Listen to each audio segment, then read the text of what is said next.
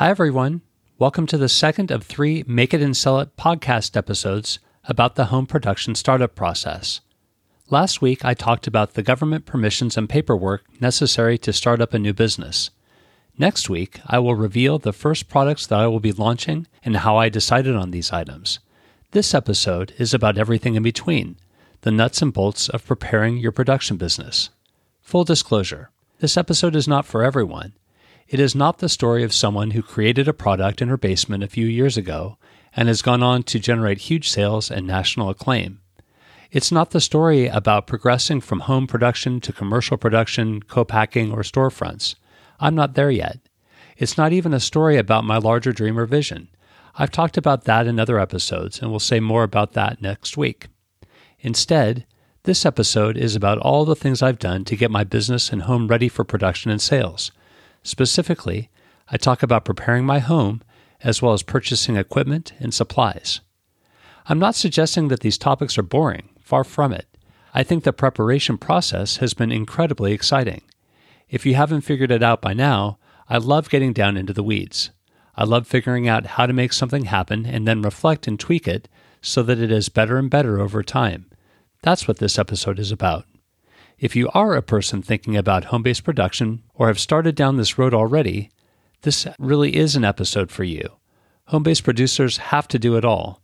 You have to have the mental flexibility and discipline to think through the details in addition to the higher-level vision. So sit back, put your green eye shades on, and get ready for some practical preparation pointers. Hi, everyone. This is Corey Hyman, host of the Make It and Sell It podcast.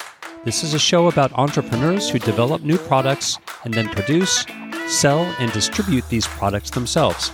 This field is wide open and can be a fantastic opportunity for anyone who has the passion, skills, and persistence to succeed. Why do people do it? How do they do it? What can we learn from their experiences? Stay tuned to find out if this career path may be right for you.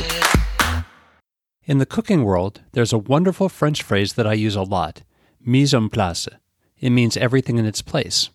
The idea is that the more preparation that can be done ahead of time, the better the product will turn out. Think about it. When you make a batch of cookies, are you the kind of person who reads the entire recipe ahead of time? Do you get all the ingredients out at once?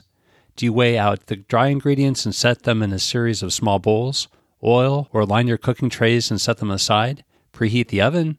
Or are you the kind of person who reads each recipe instruction once, gets out the specific ingredients related to that step, and completes each individual step before figuring out what happens next? For the moment, let's call the first kind of person the organizer and the second kind of person the responder. My challenge to you organizers out there, try becoming a responder when you do your next project. What did it feel like? How successful were you? Similarly, for you responders out there, try becoming an organizer for your next project. How was that experience? I realize that we all have our own styles in our personal lives. Some of us are organizers and others are responders. But I would argue without hesitation that organizing and getting everything in its place is an essential component of success in a business. Still not convinced?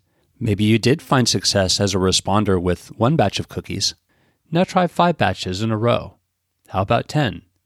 The problem with always being in the mode of responding is that it is really difficult to become more efficient. You get in a rut and can only go so far. You get yourself stuck. How frustrating is it to be midway through a cookie recipe and realize that you don't have a key ingredient such as baking soda in the house? On the flip side, organizing ahead of time gives you time to think and improve your process. What if you line the mixing bowls one way on the counter versus another? What if, among your 3 batches of batter, you add mint extract instead of vanilla extract? Organizing ahead of time can therefore give you the perspective and headspace to reflect on what you're doing and conduct these kinds of mini experiments. So organizing does not only improve the efficiency of what you're doing, but it can help make you a better product. Even if it takes more time to organize, you would be surprised how much more efficient you can be in the long run, especially as you grow and make more product over time. Still not convinced? Talk to home-based producers and ask them. I would be very surprised if any successful producer recommends the responder instead of the organizer path. In the meantime, listen on and know that mise en place is at the core of how I approach my preparation process. When I started to think about home-based production, I knew that a big part of the process was to prepare my home. For context, my primary home is in Maryland. That's where I live with my wife and son. At the same time, I've been spending much of my time these past few years in a townhouse in Pennsylvania where my restaurants are. This serves as a place to stay so that I can visit the restaurants, work on administrative issues, and store restaurant items. I tend to work 4 or 5 days here each week and then return to Maryland to visit my wife and son. The downstairs of the Pennsylvania townhouse includes a living room, dining room, kitchen, and powder room for a total of about 520 square feet. The dining room doubles as a home office. I work at the table, have filing cabinets for restaurant paperwork, and have set up shelving for a printer and office supplies. Much of the upstairs closet space is dedicated to restaurant smallwares, uniforms, and paper products. Although the space is not huge, I'm finding it perfectly adequate to start a home-based production business. It is spacious enough, easy enough to clean and organize, and we don't have small children or pets. The latter two are not a deal breaker. Of course, people with small children or pets can start home production businesses. However, particularly when it comes to food, there are strict rules about limited access to the production and packaging areas of a business when these activities are taking place.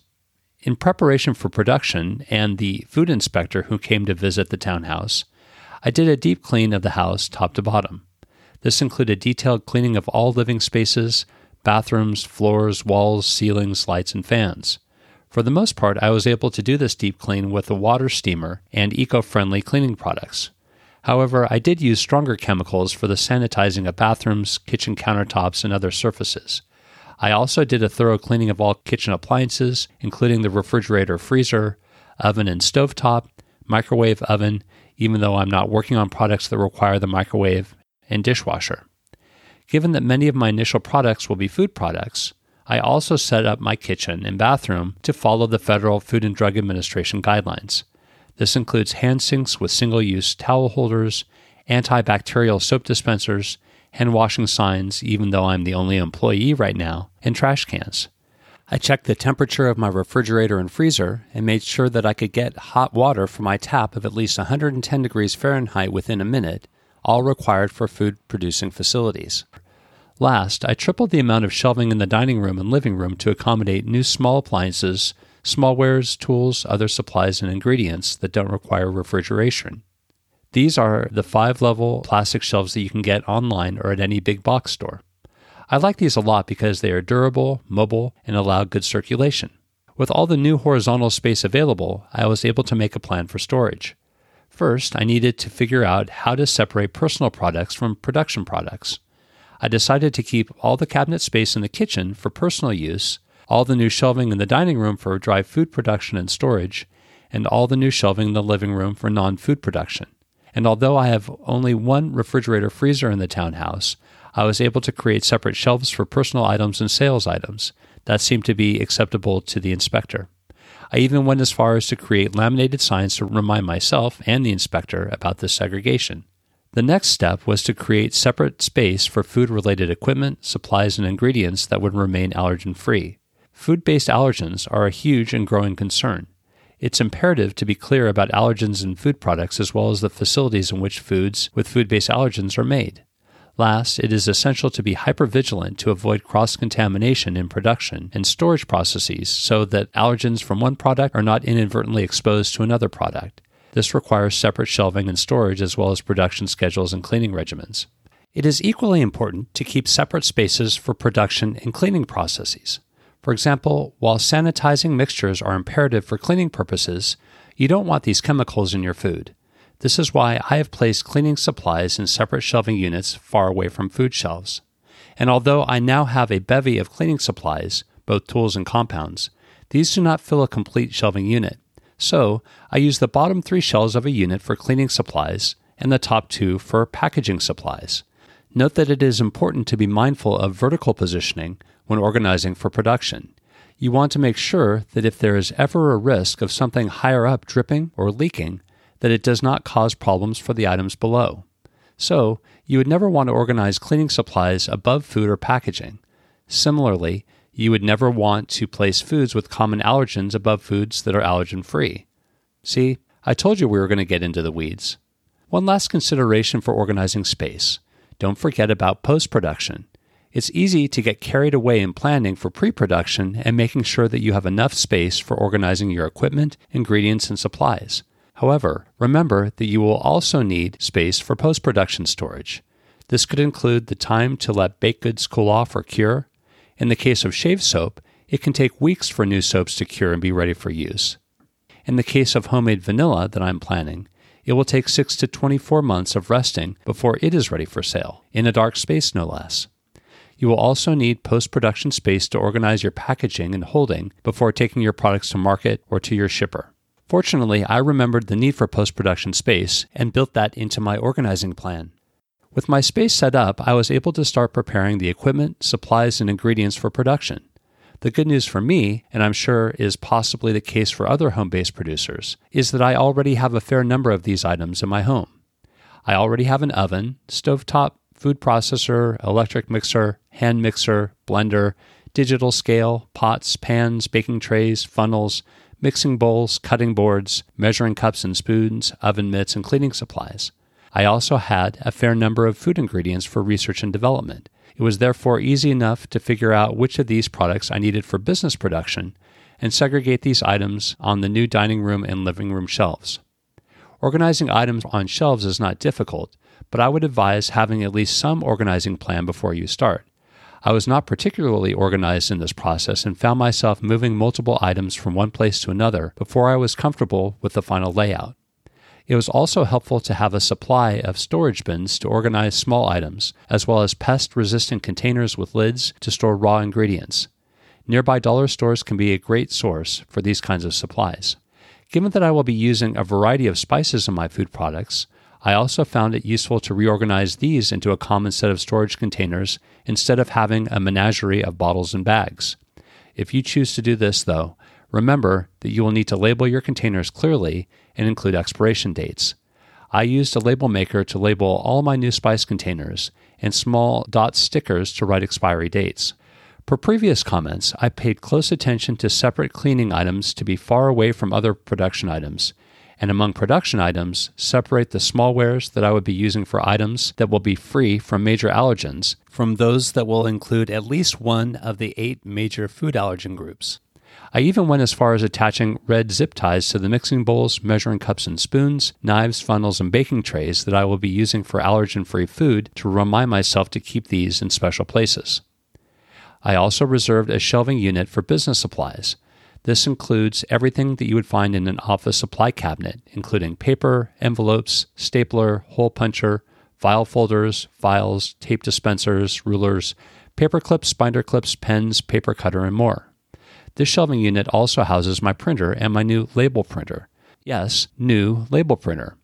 Although I had much of what I needed to start production and packaging, I did need to make some new purchases to get started. The biggest investment was in a thermal label printer. This will allow me to print the kinds of 4x6-inch labels that are required for shipping on platforms such as Amazon and Etsy. I purchased a used crock pot from a local thrift store and an infrared thermometer to help with the saponification process and making shave soap, PVC tubing for setting and curing the soap, as well as a wire slicer to cut the shave soap when ready. I also purchased a heat sealer and heat gun for packaging, as well as a lab stand that will make it easier to hold my funnels and pour my spices into containers. Last but not least, I purchased some new measuring devices. This included new thermometers for the oven, refrigerator, and freezer to make sure that items are baking and stored at the correct temperatures, as well as an inexpensive but powerful digital scale that allows me to weigh items down to 1/100th of a gram. The scale is essential during my research and development as I make small batches of goods for testing and comparison. In terms of smallwares and supplies, a few trips to the dollar store, big box chain store, and Amazon gave me everything I needed. These included new measuring cups and spoons, more mixing bowls, spatulas, whisks, containers, and plasticware. I also purchased final gloves for handling food, as well as new cleaning tools, formulas, and test strips to keep my production and packaging spaces as safe as possible. The last 2 categories of products are probably the ones in which I invested the most time. These are ingredients and packaging supplies. It's not as though these items are hard to find. All are quite accessible in local stores and online. That is not what caused me to spend so much time thinking about these items. It is because ingredients and packaging will become my biggest ongoing costs and can mean the difference between business success and failure. For example, it is cost prohibitive to buy almond flour in a single pound bag. It is way too expensive to use ingredients in small quantities from the grocery store and will make it impossible to sell finished products at a profit. However, it could also be a problem to buy a 50-pound block of butter, as my friends at Simply Ghee do, even if this would be the most cost-conscious purchase on a per-unit basis. The reason is that I don't know yet what my demand will be, and there's a huge risk that a product bought in a huge supply would expire before I could use it. So the process of buying ingredients initially has felt like a mix between art and science. The art part is thinking about how large the demand will be so that I can have enough product on hand, but not too much money invested or having products expire. And then the science part is finding the most cost-effective source of high-quality ingredients for the amount of product that I decide on. As a data geek, the cost-effectiveness analysis is where I feel most comfortable. I've therefore created a spreadsheet that identifies all the ingredients that I need initially and the most inexpensive source for high-quality ingredients I can find from a reputable supplier. I then update the spreadsheet anytime I find a better source. Since my product list is quite spice-heavy, I've also itemized 90 spices and spice blends as part of the list. I know that this activity may sound quite tedious, but I genuinely believe that the initial and ongoing time investment will save a huge amount of money in the long run. The last category of purchases that I would like to discuss is packaging. This is also extremely important as packaging can have huge consequences for businesses' costs, identity, and product integrity. On the one hand, it is important to have packaging that stands out, creates a wow factor, and suggests a level of sophistication that justifies a premium price. On the other hand, packaging costs can also get out of hand and make the required sales price too high to be profitable or practical. It therefore took surprisingly long to come up with initial packaging for the first set of products. This included multiple trips to stores to see how similar products were packaged, exploratory sourcing of materials, decisions about whether to buy packaging from a foreign or domestic source, all of which has turned out to be domestic so far, and the testing of many samples for cost, appeal, size, and practicality. I also spent time thinking about product and packaging weight so I could maximize the amount of product and packaging I could use, based on the expected user demand, within a band of shipping costs. Remember, too, that packaging has to include both the material that identifies and protects the product and the materials that allow you to transport and ship, what I would call the internal and external packaging. In all honesty, I found some really fun internal packaging that would have allowed my products to pop and generate a lot of buzz. Unfortunately, though, these were just too expensive or would have made shipping too expensive. In the end, I am satisfied with what I decided for initial packaging, at least in the beginning. A number of vendors sell packaging products, both domestically and internationally. However, most products have to be bought in bulk, so this can be a very expensive investment. The good news is that the big companies are happy to send samples of their products so you can see which ones work best for you before you make this investment. As one example, I had decided on a particular size and shape of bag for a few of my products. 2 companies sold the bags, one for substantially less than the other. This was a no-brainer, right? Well, I didn't want to be too hasty, so I decided to test both. In fact, I set my 10-year-old on a mission for destruction, on which he was only too happy to oblige. We filled the bags from the 2 companies with the same amount of product, and then my son tossed the bags, dropped them, and even stomped on them. It was the stomping that did it. One of the bags blew a hole in its gusseted bottom. On investigation, we realized that this was because the bag's base was made of a flimsier material than the rest of the bag. Unfortunately, this was the less expensive bag. Even though the cost savings would have been substantial, the risk of a bag falling apart in shipping was just too big a risk. I took a pass. Wow, that's a lot. I warned you I would be getting into the weeds.